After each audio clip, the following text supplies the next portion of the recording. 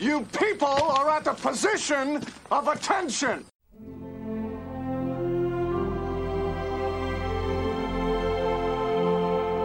I ought to have you all shot.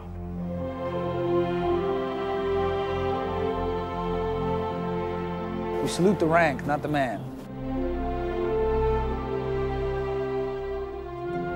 We're running Curry. You're already dead.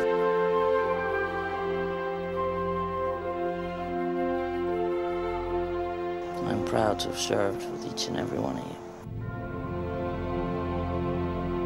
Hello, everybody, and welcome back to the Almost Sideshow as we are deep diving Band of Brothers episode by episode. Hopefully you guys all listened to episode 1, talking about the first episode of that miniseries. I'm your host, Terry Plucknett. Joining me once again is Mr. Adam Daly. Hello, guys, and if you guys are watching on YouTube, make sure you check the eye above our heads, because there's episode 1 right there. There you go. There you go. All right. Fancy YouTube talk. Good job. All right. And also make sure that you are that you subscribe, rate, review on all the platforms you can find us at. We're on Apple Podcasts, Stitcher, Pandora, Spotify. I think we're on Podbean too. I mean, once you're on Apple Podcasts, you kind of just pop up everywhere. So find us all over the place for the podcast, and make sure just subscribe in all of them. I mean, it gives us more data. It helps us be seen, be heard. That's awesome. Okay. This is episode 2, and this is kind of the big one here. This episode is called Day of Days, and it is the episode that chronicles D-Day and what happens on D-Day throughout the entirety of that day for Easy Company. So, Adam, I'm gonna give you the floor a little bit here, since this is your first time. I've watched this many times. So I'm going to give you the floor to kind of tell your initial thoughts here, what happened, and what you thought. Okay, here we go. First time watch, guy, complete rookie here. Do not know all the names of the characters, but and haven't even watched the whole series yet. You're 4 episodes in as we're talking, which is kind of cool. I think that's cool that you have some unknowns ahead of you. Yes, exactly. So, didn't know what to expect going in. This is when you hear the word Normandy, I kind of alluded to it last episode too. You kind of immediately put Saving Private Ryan in your head, because that's the big one. I'm playing them side by side. I didn't really quite realize that these guys are going behind enemy lines to try to clear out space. Did not know that was actually happening. So that's pretty dang fascinating. And talk about some of the most claustrophobic scenes of the show up to this point that I've seen. In the plane, everybody's jam-packed up there. Guns are going off, and planes are going down, and they have to jump at the green light. And it's, man, what a stressful little opening there. And you don't know who's going to survive. And then, of course, they're all scattered throughout Normandy. And, the Easy Company's commander is missing, so Winters takes over. What's his name now? I forget. Meehan. What? Oh, Meehan. No, Lieutenant. Winters goes. Yeah, Meehan goes. Ron Livingston's character goes missing. Oh, Nixon. No. Lieutenant Meehan is the commanding officer. Oh, that's right. Okay. Yeah. Okay. And he's missing, so Winters has to take over. Nixon is Ron Livingston. Okay, there we go. Different character. There we go. Okay, yeah. Winters is taking over. So seeing him kind of be in charge for like one of the first times of the show, leading these group, is actually really cool and fascinating. I thought he was also one of the most interesting characters from episode 1. So I kind of wanted to see him do a lot more, and I got what I wanted in this episode, especially in some really awesome combat sequences. However, watching it now, it's the action, how it's shot it's effective, it's in your face, it's brutal, but it's also kind of jumpy. So it's kind of like you kind of lose focus what's going on, exactly where's everybody's placed at. I don't mind it too much because it's good, it's cool stuff, and I like the going after these what was it, gun, like the bunkers, like these artillery, they're just going to go after and take those out. Thought that was a really cool attack, what they were able to do there, and especially learning that it's still being taught, that maneuver is still being taught today at West Point. West Point, right? Yeah.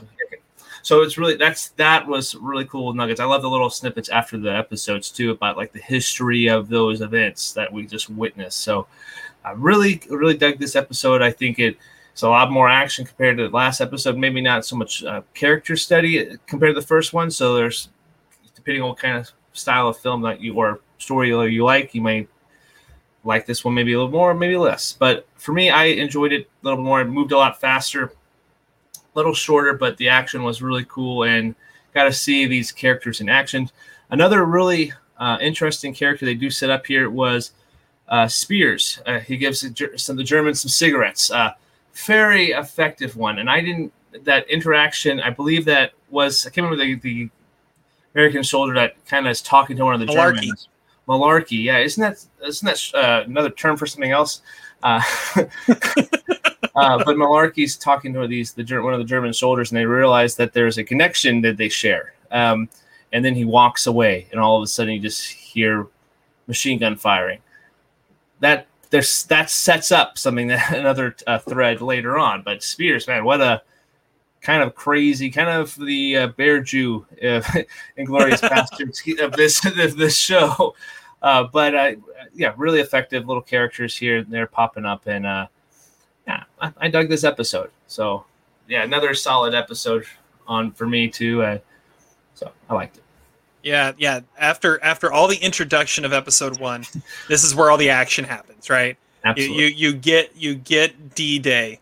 But we mentioned in episode 1 that you definitely have to feel the parallel between this and Saving Private Ryan, right? That they're both Spielberg and Hanks productions, and here we are witnessing D-Day, but from the other side here, and I think it's fascinating to see this other side of D-Day, and see the attack before the attack, really, of these planes flying overhead to drop them behind enemy lines, and how they never even got to their drop zone. They couldn't get there because the attack was so brutal on them. Yeah. And some of the planes went down. You kind of get the feeling by the end of it that Lieutenant Meehan, the commander of Easy Company that replaced Sobel, his plane probably went down during, and he never even got to jump into Normandy. And I feel like everything kind of up until this point was building towards Winters is this natural leader. There's several natural leaders that emerge in this show, and Winters is by far the like biggest one and the first one that really emerges, as he is such a natural leader that when he finally gets Easy Company, and it feels like finally because of the struggle between him and Sobel in the first episode, that he really takes control and moves it forward and is the perfect person at the perfect time to run this group of soldiers because he's been through it all with them. Yeah. And then like you said, then you have Spears. You have Lieutenant Spears, who is just insane. I think my favorite moment of like describing Spears happens when they're taking the guns, and we'll talk more about that sequence in a little bit. But he comes along and says, "Hey, do you mind if we get the next gun?" And Winters just says, "Sure." And he's running along, he's hopping in and out of the trench and the foxhole, and he's just going through. And Compton, Neil McDonough, is watching him, and he just goes, "Oh, what the hell's he doing?" Oh, Jesus. And it's just his little comments of like, "Oh man, this guy's insane. What is going on?" Yeah, he's crazy. Yeah. He is crazy. He is absolutely nuts.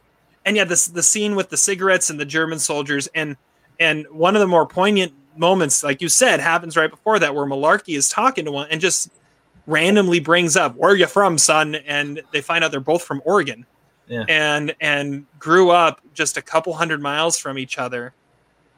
And his family answered the call to go back to Germany and be a part of this movement. Whether he agreed with it or not, he went along and is this American fighting for the German army and is about to get mowed down and doesn't even realize it. And it's just this moment of realizing that war is hell on both sides, and there's real people on both sides of this in very different situations. Not everyone fighting in the German army was a card-carrying Nazi that worshipped Hitler. It was a bunch of scared kids a lot of times, along with the Americans that were feeling the same thing. Yeah. And speaking of scared kids, there's always like these little characters that pop up here and there throughout the show. And the character that really pops up here and is one of the focal points of this episode is Private Hall, who once again give another shout out to another random kid from back then that now you look at and go, oh, hey, that's Andrew Scott. Who is, he's been in all sorts of stuff. He was a main character in Fleabag. He's now, he was in 1917. So he's been around. He's been in a bunch of stuff. But here he is as just a kid who just happened to be the one that fell in the same spot as Winters when they dropped in behind the lines. Yeah. And because of that, he becomes this adopted member of Easy Company for a while. And someone that Winters kind of looks out for, and you have that very or that moment where Winters realizes that here's this kid who, didn't make it, and weighs on him too. That one weighs more than any of the others because he got to know him in that moment in that battlefield there. So yeah, that was a really interesting spot there. Another one that I think is really worth mentioning here is Garnier, who is going through some a lot of stuff. One, he's the only one in Easy Company that doesn't fully trust Winters because he thinks he's a Quaker. But then also he's dealing with the fact that he found out right before they got on the planes that his brother was killed. And so he's dealing with the grief of his brother dying, also realizing that his new commanding officer, he doesn't fully trust and fully get behind quite yet. By the end of the episode, he comes around, but he doesn't want to listen. And he's just kind of mad, and with full, I mean, you understand why. I mean, he has perfect reasons why, but it leads to a great moment at the end. I love the moment in the back of the truck at the end with all the guys cooking and Winters pops his head in. Not a Quaker. Not a Quaker. He takes his first drink, right? He takes a sip there, and just to show that he's and he did his best to gulp it down. Yeah. By the way, I don't know if I can, but I'm gonna try and find some VAT 69 to drink before as a part of this before the end of it.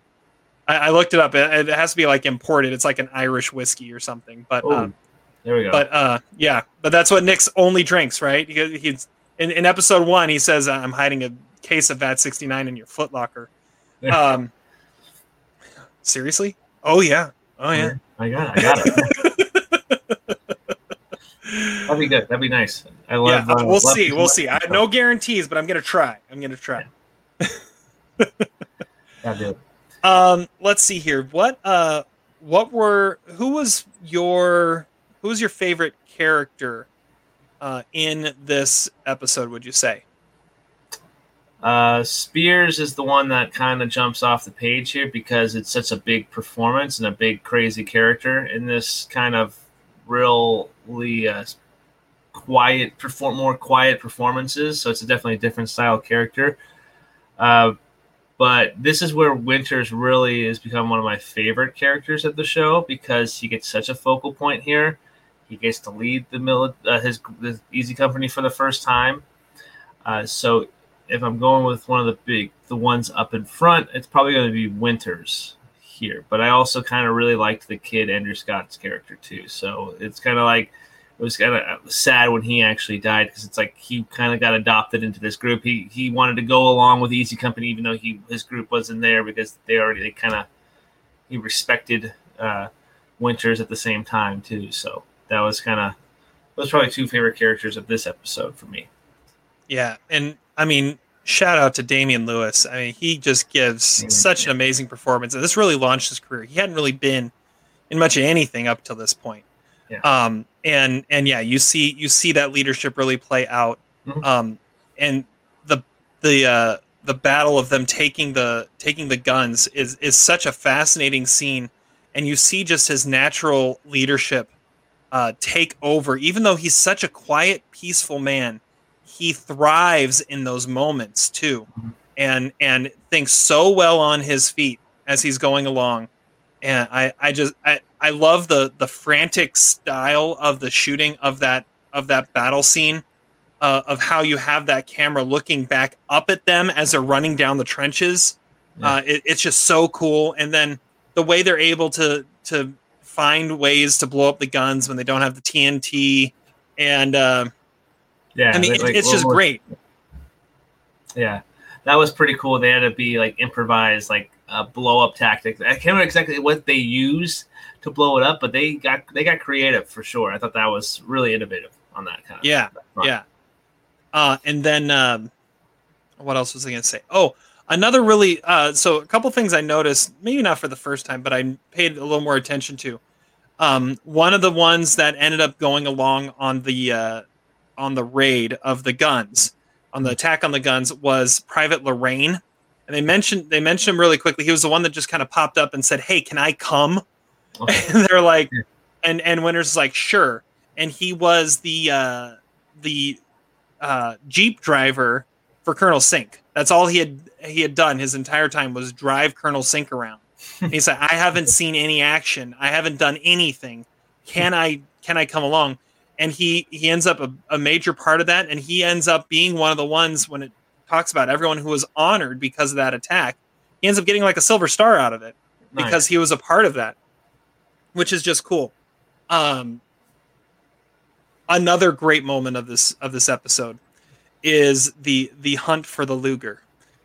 Oh my god! Yeah. And Malarkey, who is, you can tell these soldiers are still a little green, and not quite thinking fully clearly yet, as he sees some German soldiers dead out in the middle of the field when they're taking the guns, as the battle is still going on.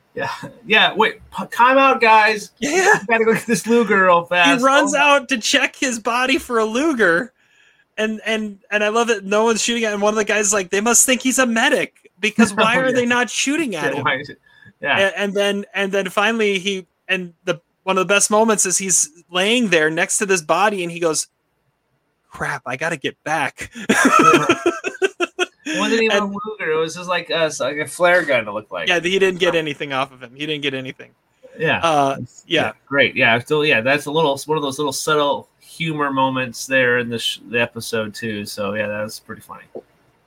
Yeah. And then you have Joe Toy show off his. He actually got his brass knuckles from the first episode. He was going through everything that he has to pack on him, and this and this and this and this and this.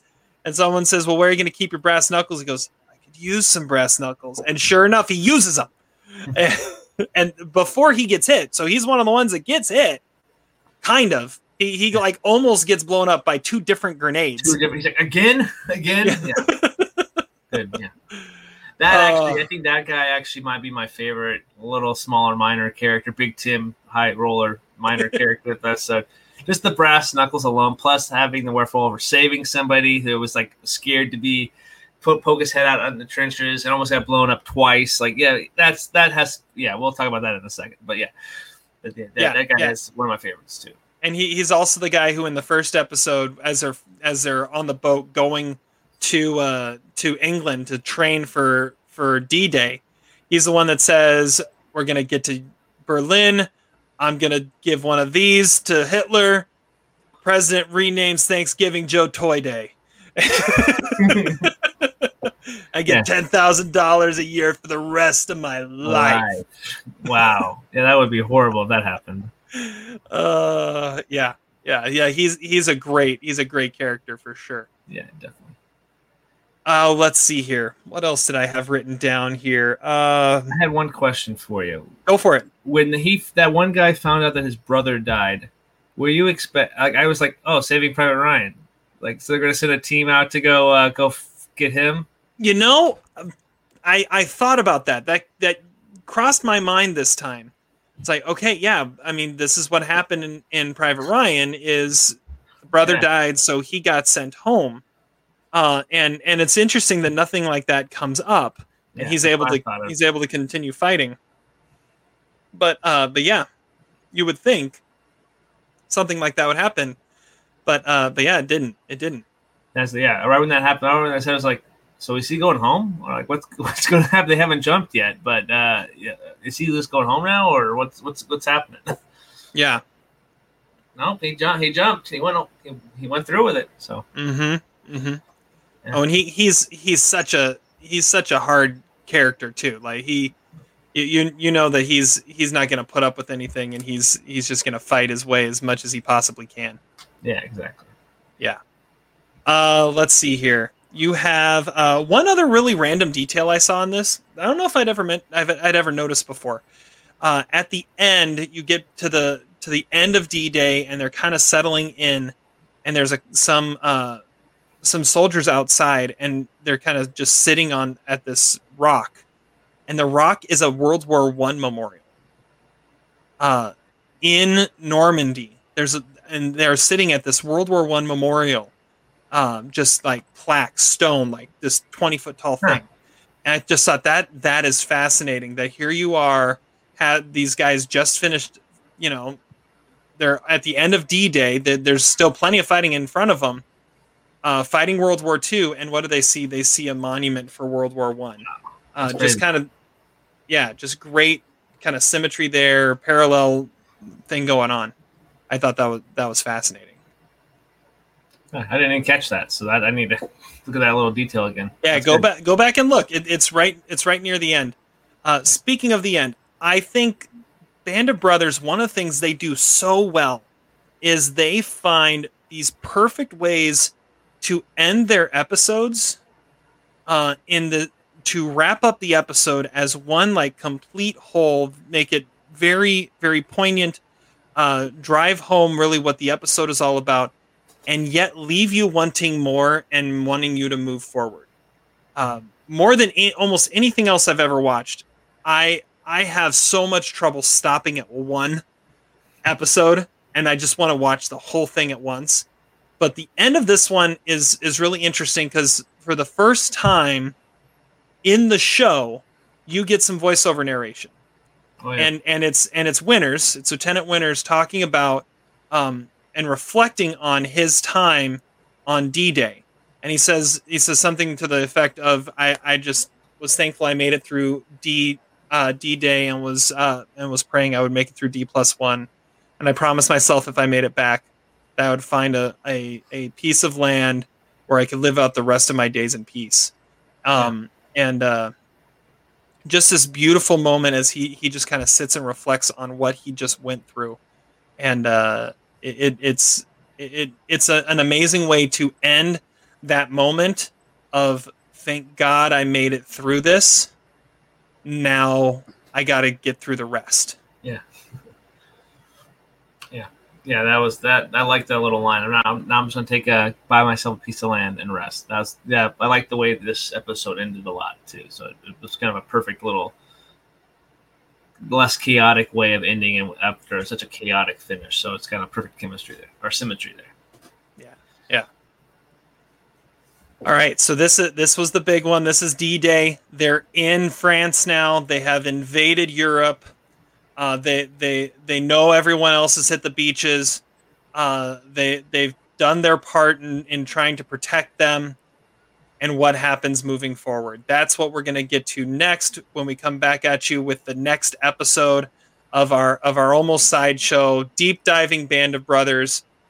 This has been episode 2, looking at Day of Days, and we'll see you next time for episode 3. As we continue to follow Easy Company through World War II. Until then, enjoy. Later. Despite your crass behavior, I'm glad we were able to do this together.